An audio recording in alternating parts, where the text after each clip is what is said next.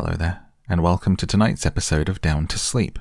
This is a podcast of softly spoken stories to help you get a good night's rest. Thank you for joining me tonight as we continue with Dracula. If you find this podcast useful and you would like to get more episodes and support the podcast, then join me on Patreon at patreon.com/downtosleep.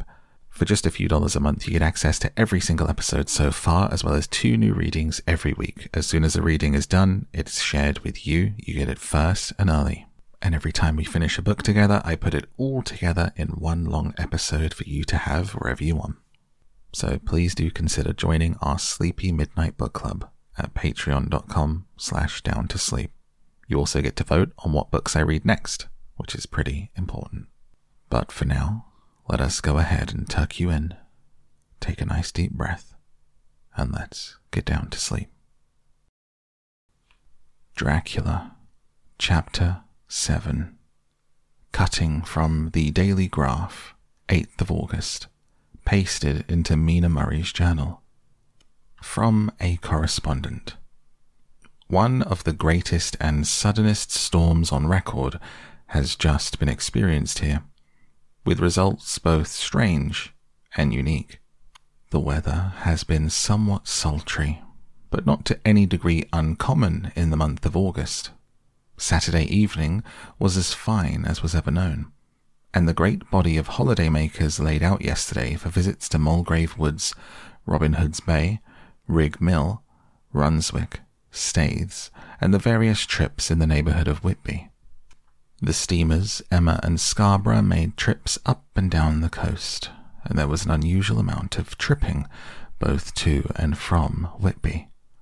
The day was unusually fine till the afternoon, when some of the gossips who frequent the East Cliff churchyard and from that commanding eminence watch the wide sweep of sea visible to the north and east called attention to a sudden show of mares' tails high in the sky to the northwest. The wind was then blowing from the southwest in the mild degree which in barometrical language is ranked number 2 light breeze. The coast guard on duty at once made report, and one old fisherman who for more than half a century has kept watch on weather signs from East Cliff foretold in an emphatic manner the coming of a sudden storm. The approach of a sunset was so very beautiful, so grand in its masses of splendidly coloured clouds, that there was quite an assemblage on the walk along the cliff in the old churchyard to enjoy the beauty. Before the sun dipped below the black mass of Kettleness, standing boldly athwart the western sky, its downward way was marked by a myriad of clouds of every sunset colour: flame, purple, pink, green, violet, and all the tints of gold, with here and there masses, not large, but of seemingly absolute blackness, in all sorts of shapes as well, outlined as colossal silhouettes. The experience was not lost on the painters, and doubtless some of the sketches of the prelude to the great storm will grace the RA and RI walls in May next.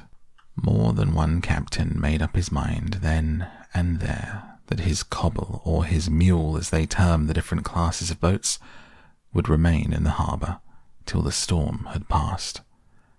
The wind fell away entirely during the evening, and at midnight there was a dead calm, a sultry heat, and that prevailing intensity which, on the approach of thunder, affects persons of a sensitive nature. There were but a few lights in sight at sea, for even the coasting steamers, which usually hug the shore so closely, kept well to seaward, and but a few fishing boats were in sight. The only sail noticeable was a foreign schooner, with all sails set, seemingly going westwards. The foolhardiness or ignorance of her officers was a prolific theme for comment while she remained in sight.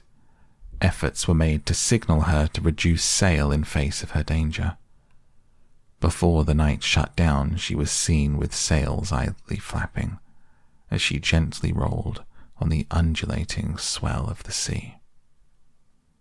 Shortly before 10 o'clock, the stillness of the air grew quite oppressive. The silence was so marked that the bleating of a sheep inland or the barking of a dog in the town was distinctly heard. The band on the pier, with its lively French air, was like a discord in the great harmony of nature's silence.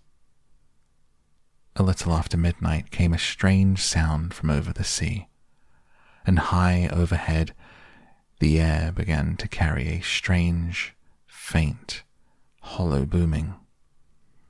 Then, without warning, the tempest broke, with a rapidity which at the time seemed incredible, and even afterwards is impossible to realize. The whole aspect of nature at once became convulsed. The waves rose in growing fury, each overtopping its fellow, till in a very few minutes the lately glassy sea was like a roaring and devouring monster. White-crested waves beat madly on the level sands and rushed up to the shelving cliffs. Others broke over the piers, and with their spume swept the lanthorns of the lighthouses which rise from the end of either pier of Whitby Harbour. The wind roared like thunder, and blew with such force that it was with difficulty that even strong men kept their feet, or clung with grim clasp to the iron stanchions. It was found necessary to clear the entire piers from the mass of onlookers, or else the fatalities of the night would have been increased manifold.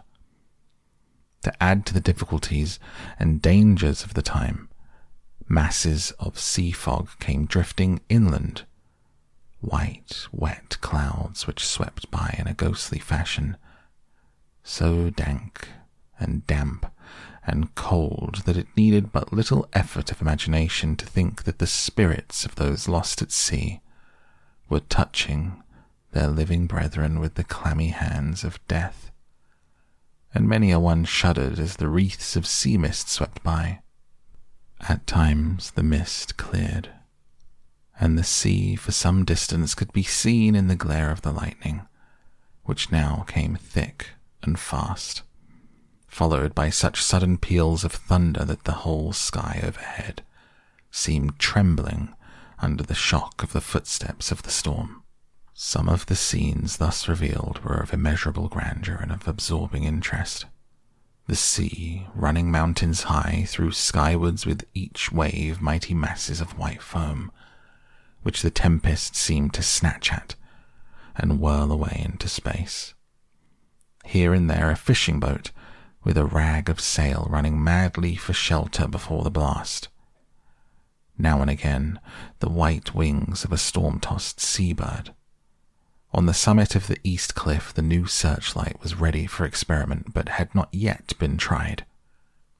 The officers in charge of it got it into working order, and in the pauses of the inrushing mist swept with it the surface of the sea.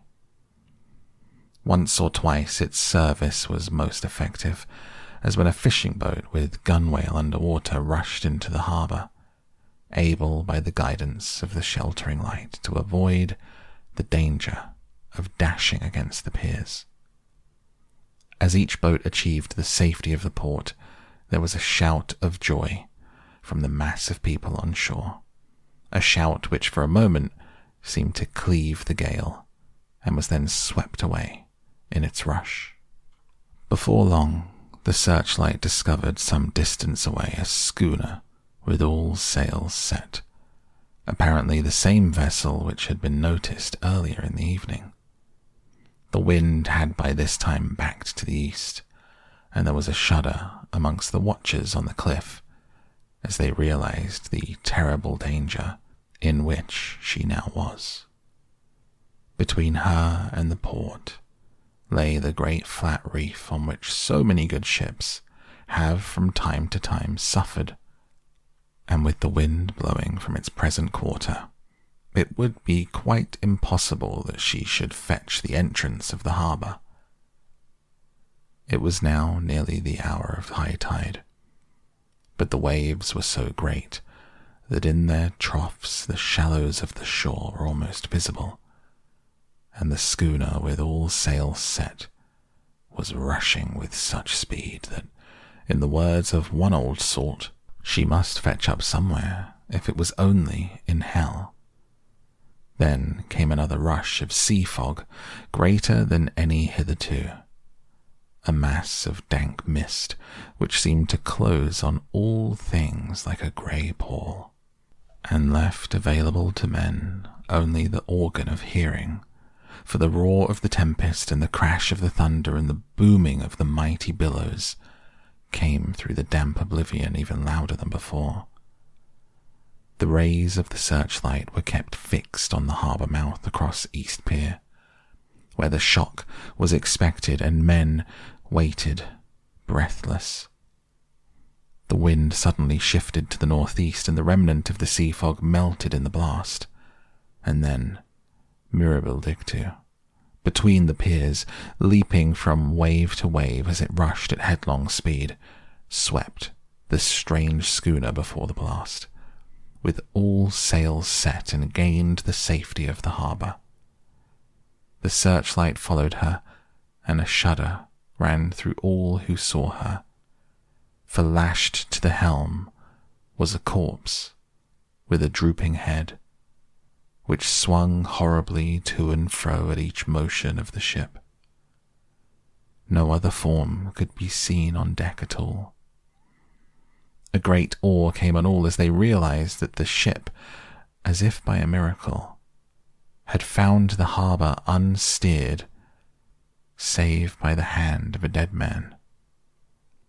However, all took place more quickly than it takes to write these words. The schooner paused not, but rushing across the harbour pitched herself on that accumulation of sand and gravel washed by many tides and many storms into the southeast corner of the pier, jutting under East Cliff.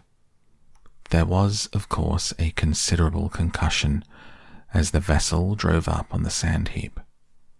Every spar, rope, and stay was strained, and some of the top hammer came crashing down.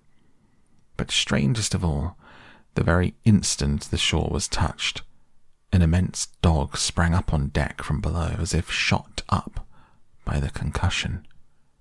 Running forward, jumped from the bow onto the sand, making straight for the steep cliffs where the churchyard hangs over the laneway to East Pier, so steeply that some of the flat tombstones, or through-stones as they call them in the Whitby vernacular, actually project over where the sustaining cliff has fallen away. It disappeared into the darkness, which seemed intensified just beyond the focus of the searchlight. It so happened that there was no one at the moment on Tate Hill Pier, as all those whose houses are in close proximity were either in bed or on the heights above.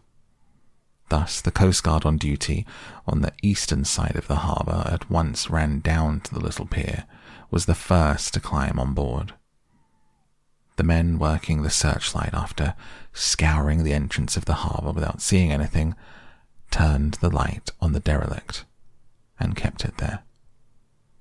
The Coast Guard ran aft, and when he came beside the wheel, bent over to examine it, and recoiled at once as though under some sudden emotion. This seemed to pique general curiosity, and quite a number of people began to run. It's a good way round from the West Cliff by the drawbridge to Tate Hill Pier, but your correspondent's a fairly good runner, and came well ahead of the crowd. When I arrived, I found already assembled on the pier a crowd, whom the Coast Guard and police refused to allow to come on board. By the courtesy of the chief boatman, I was, as your correspondent, permitted to climb on deck, and was one of a small group who saw the dead seaman whilst actually lashed to the wheel. It was no wonder that the Coast Guard was surprised or even awed, for not often can such a sight have been seen.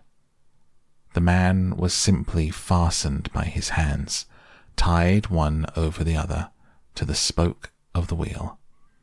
Between the inner hand and the wood was a crucifix, the set of beads on which it was fastened around both wrist and wheel, all kept fast by binding cords. The poor fellow may have been seated at one time, but the flapping and buffeting of the sails had worked through the rudder of the wheel and dragged him to and fro. The cords with which he was tied had cut the flesh to the bone.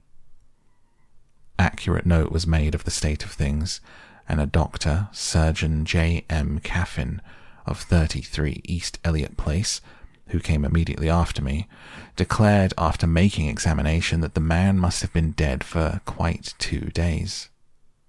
In his pocket was a bottle, carefully corked, empty save for a little roll of paper, which proved to be the addendum to the log.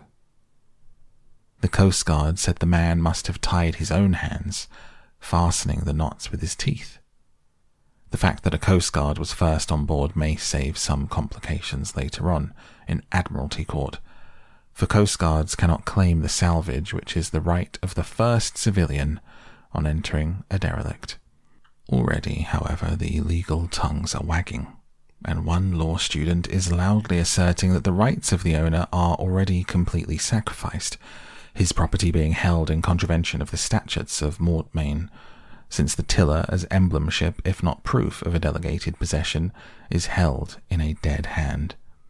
It's needless to say that the dead steersman has been reverently removed from the place where he held his honourable watch, a steadfastness as noble as that of the young Casabianca, placed into the mortuary to await inquest. Already the sudden storm is passing. Its fierceness is abating. Crowds are scattering homeward. The sky is beginning to redden over the Yorkshire wolds.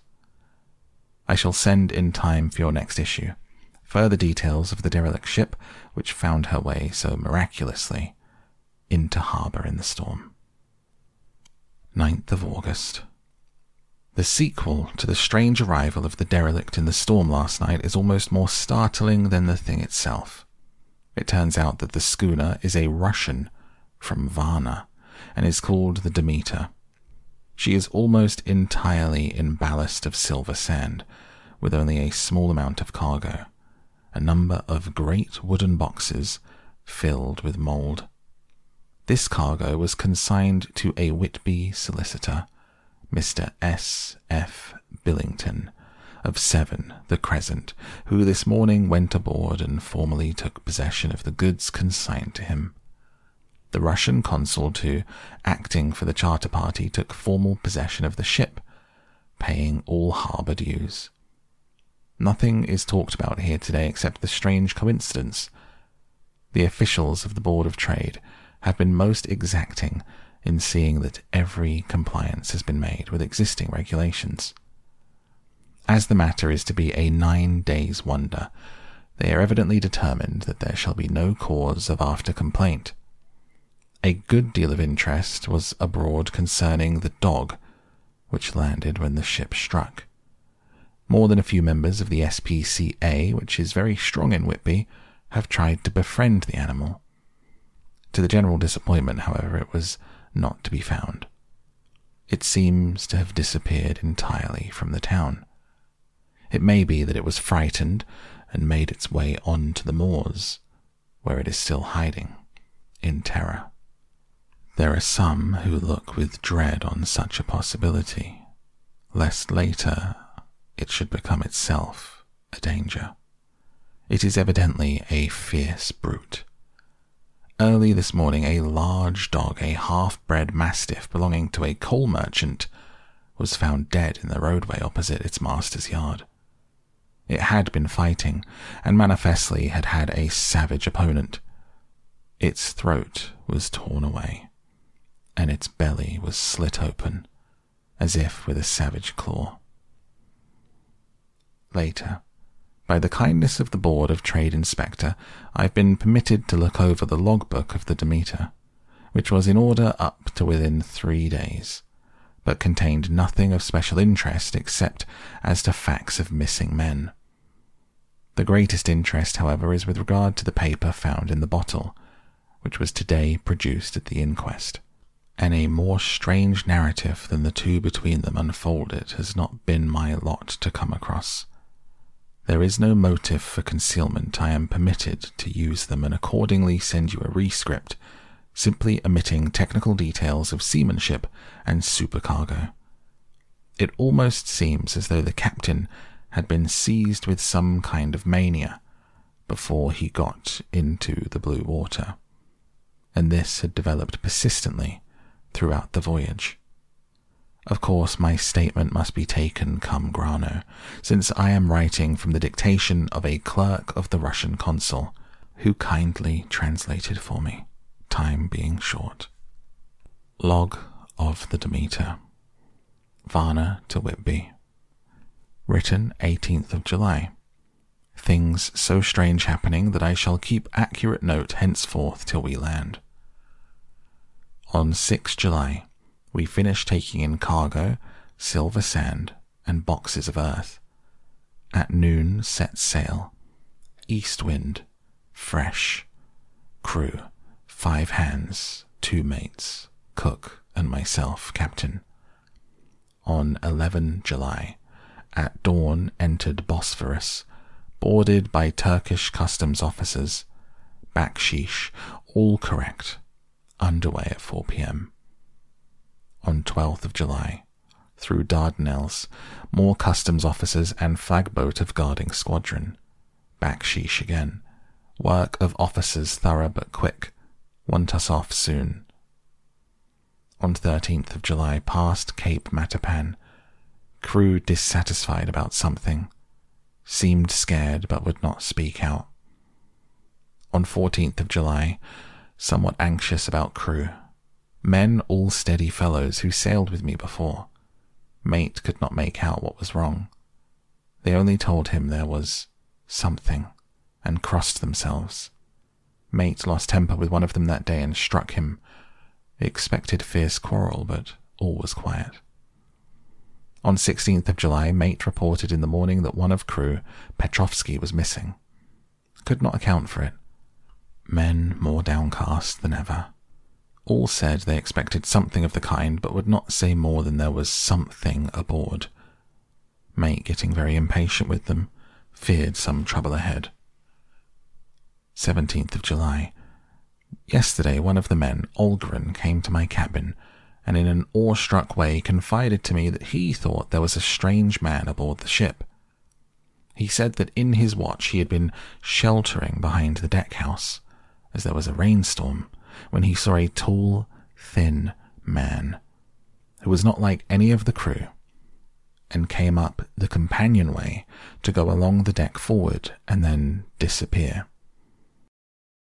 He followed cautiously, but when he got to the bows found no one. The hatchways were all closed. He was in a panic of superstitious fear, and I am afraid the panic may spread. To allay it, I shall today search the entire ship carefully from stem to stern.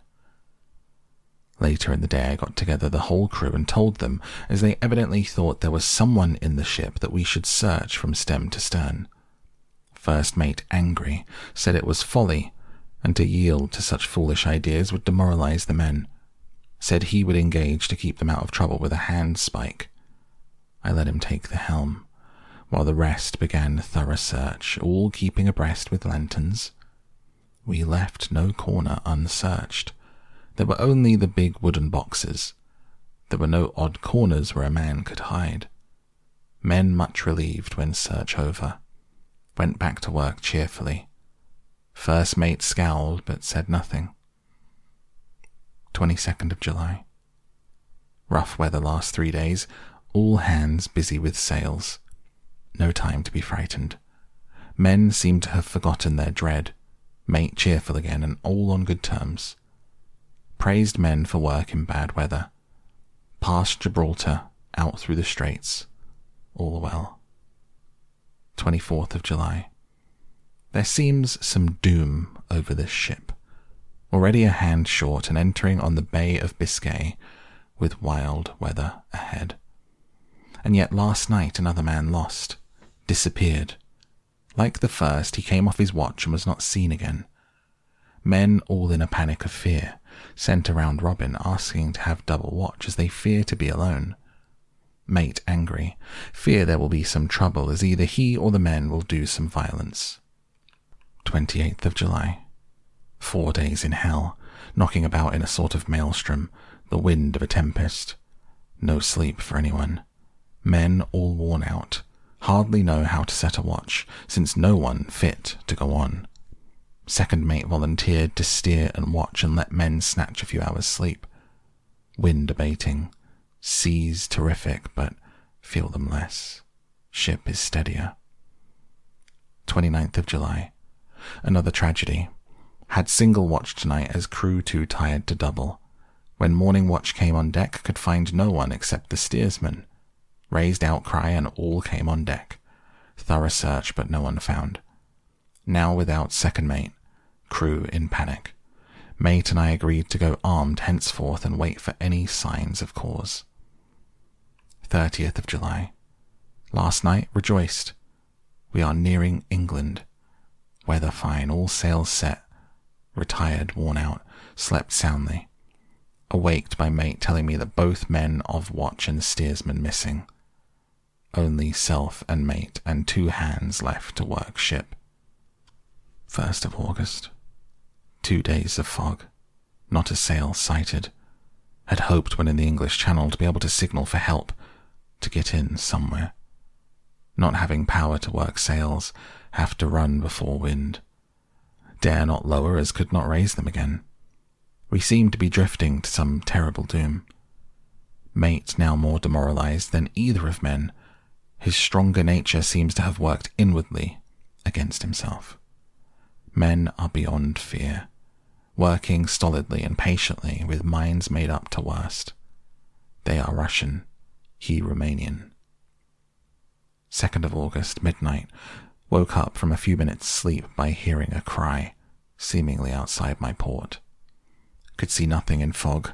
Rushed on deck, ran against mate.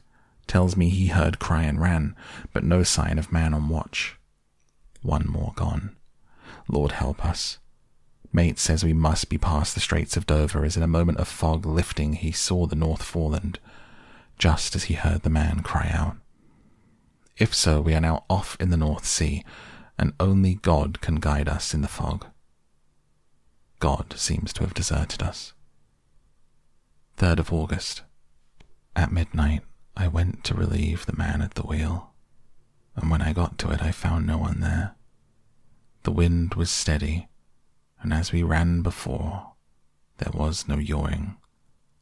I dared not leave it, so I shouted for the mate. After a few seconds he rushed up on deck in his flannels. He looked wild-eyed and haggard. I greatly fear his reason has given way. He came close to me and whispered hoarsely with his mouth to my ear as though fearing the very air might hear. It is here. I know it now. On the watch last night I saw it, like a man, tall and thin and ghastly pale. It was in the bows, looking out. I crept behind it and gave it my knife, but the knife went through it, empty as the air. And as he spoke, he took his knife and drove it savagely into space. He went on. But it is here, and I'll find it. It is in the hold, perhaps in one of those boxes. I'll unscrew them one by one. You work the helm. And with a warning look and his finger on his lip, he went below. There was a springing up, a choppy wind, and I could not leave the helm. I saw him come out on deck again with a tool chest and a lantern and go down the forward hatchway. He's mad, stark, raving mad, and it's no use my trying to stop him. He can't hurt those big boxes. They're invoiced as clay. To pull them apart is as harmless as a thing as he can do. So here I stay, and mind the helm, and write these notes. I can only trust in God, and wait till the fog clears. Then, if I can't steer to any harbour with the wind that is, I shall cut down sails and lie by, and signal for help. It is nearly all over now. Just as I was beginning to hope that the mate would come out calmer, I heard him knocking away at something in the hold, and work is good for him. There came up the hatchway a sudden, startled scream. It made my blood run cold. And up on the deck he came as if shot from a gun, a raging madman with his eyes rolling and his face convulsed with fear. Save me, he cried. He looked around on the blanket of fog, his horror turned to despair, and in a steady voice he said, "You had better come to, Captain, before it is too late. He is there. I know the secret now. The sea will save me from him, and it is all that is left." Before I could say a word or move forward to seize him, he sprang on the bulwark and deliberately threw himself into the sea. I suppose I know the secret too now. It was this madman who had got rid of the men one by one, and now he has followed them himself. God help me. How am I to account for all of these horrors when I get to port? When I get to port. Will that ever be? 4th of August. Still fog, which the sunrise cannot pierce. I know there is sunrise because I am a sailor, why else I know not. I dared not go below. I dared not leave the helm. So here all night I stayed. And in the dimness of the night, I saw it. Him. God forgive me, but the mate was right to jump overboard. It was better to die like a man, to die like a sailor in blue water. No man can object. But I am captain, and I must not leave my ship. But I shall baffle this fiend or monster, for I shall tie my hands to the wheels when my strength begins to fail. Along with them I shall tie that which it, dare not touch. And then, come good wind or foul, I shall save my soul, my honour as a captain. I am growing weaker, and the night is coming on. If he can look me in the face again, I may not have time to act. If we are wrecked, mayhap this bottle may be found, and those who find it may understand. If not, then all men shall know that I have been true to my trust. God and the Blessed Virgin and the saints help a poor ignorant soul trying to do his duty. Of course, the verdict was an open one. There is no evidence to adduce, and whether or not the man himself committed the murders, there is now none to say. The folk here hold almost universally that the captain is simply a hero. He is to be given a public funeral.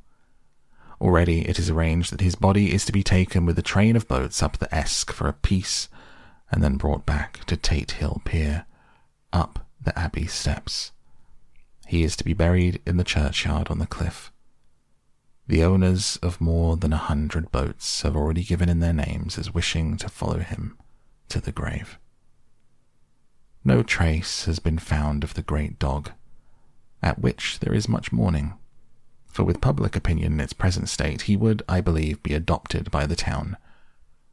Tomorrow we will see the funeral, and so will end this, one more mystery of the sea.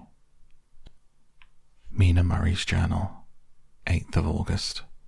Lucy was very restless all night, and I too could not sleep. The storm was fearful, and as it boomed loudly among the chimney pots, it made me shudder. When a sharp puff came, it seemed to be like a distant gun. Strangely enough, Lucy did not wake, but she got up twice and dressed herself. Fortunately, each time I awoke in time and managed to undress her without waking her, and got her back to bed. It is a very strange thing, this sleepwalking, for as soon as her will is thwarted in any physical way, her intention, if there be any, disappears. She yields herself almost exactly to the routine of her life. Early in the morning, we both got up and went down to the harbour to see if anything had happened in the night. There were very few people about, and though the sun was bright and the air clear and fresh, the big, grim-looking waves that seemed dark themselves because the foam that topped them was like snow forced themselves in through the narrow mouth of the harbour. Like a bullying man going through a crowd. Somehow I felt glad that Jonathan was not on the sea last night, but on land. But is he on land or sea, and where is he, and how? I'm getting fearfully anxious about him. If only I knew what to do, and could do anything. 10th of August. The funeral of the poor sea captain today was most touching. Every boat in the harbour seemed to be there. The coffin was carried by captains all the way from Tate Hill Pier up to the churchyard. Lucy came with me, and we went early to our old seat, whilst the cortege of boats went up the river to the viaduct and came down again. We had a lovely view, and saw the procession nearly all the way. The poor fellow was laid to rest quite near our seat, so that we stood on it when the time came and we saw everything. Poor Lucy seemed much upset. She was restless and uneasy all the time, and I cannot but think that her dreaming at night is telling on her. She is quite odd in one thing. She will not admit to me that there is any cause for restlessness, or if there be, she does not understand it herself. There is an additional cause in that poor old Mr. Swales was found dead this morning on our seat, his neck broken.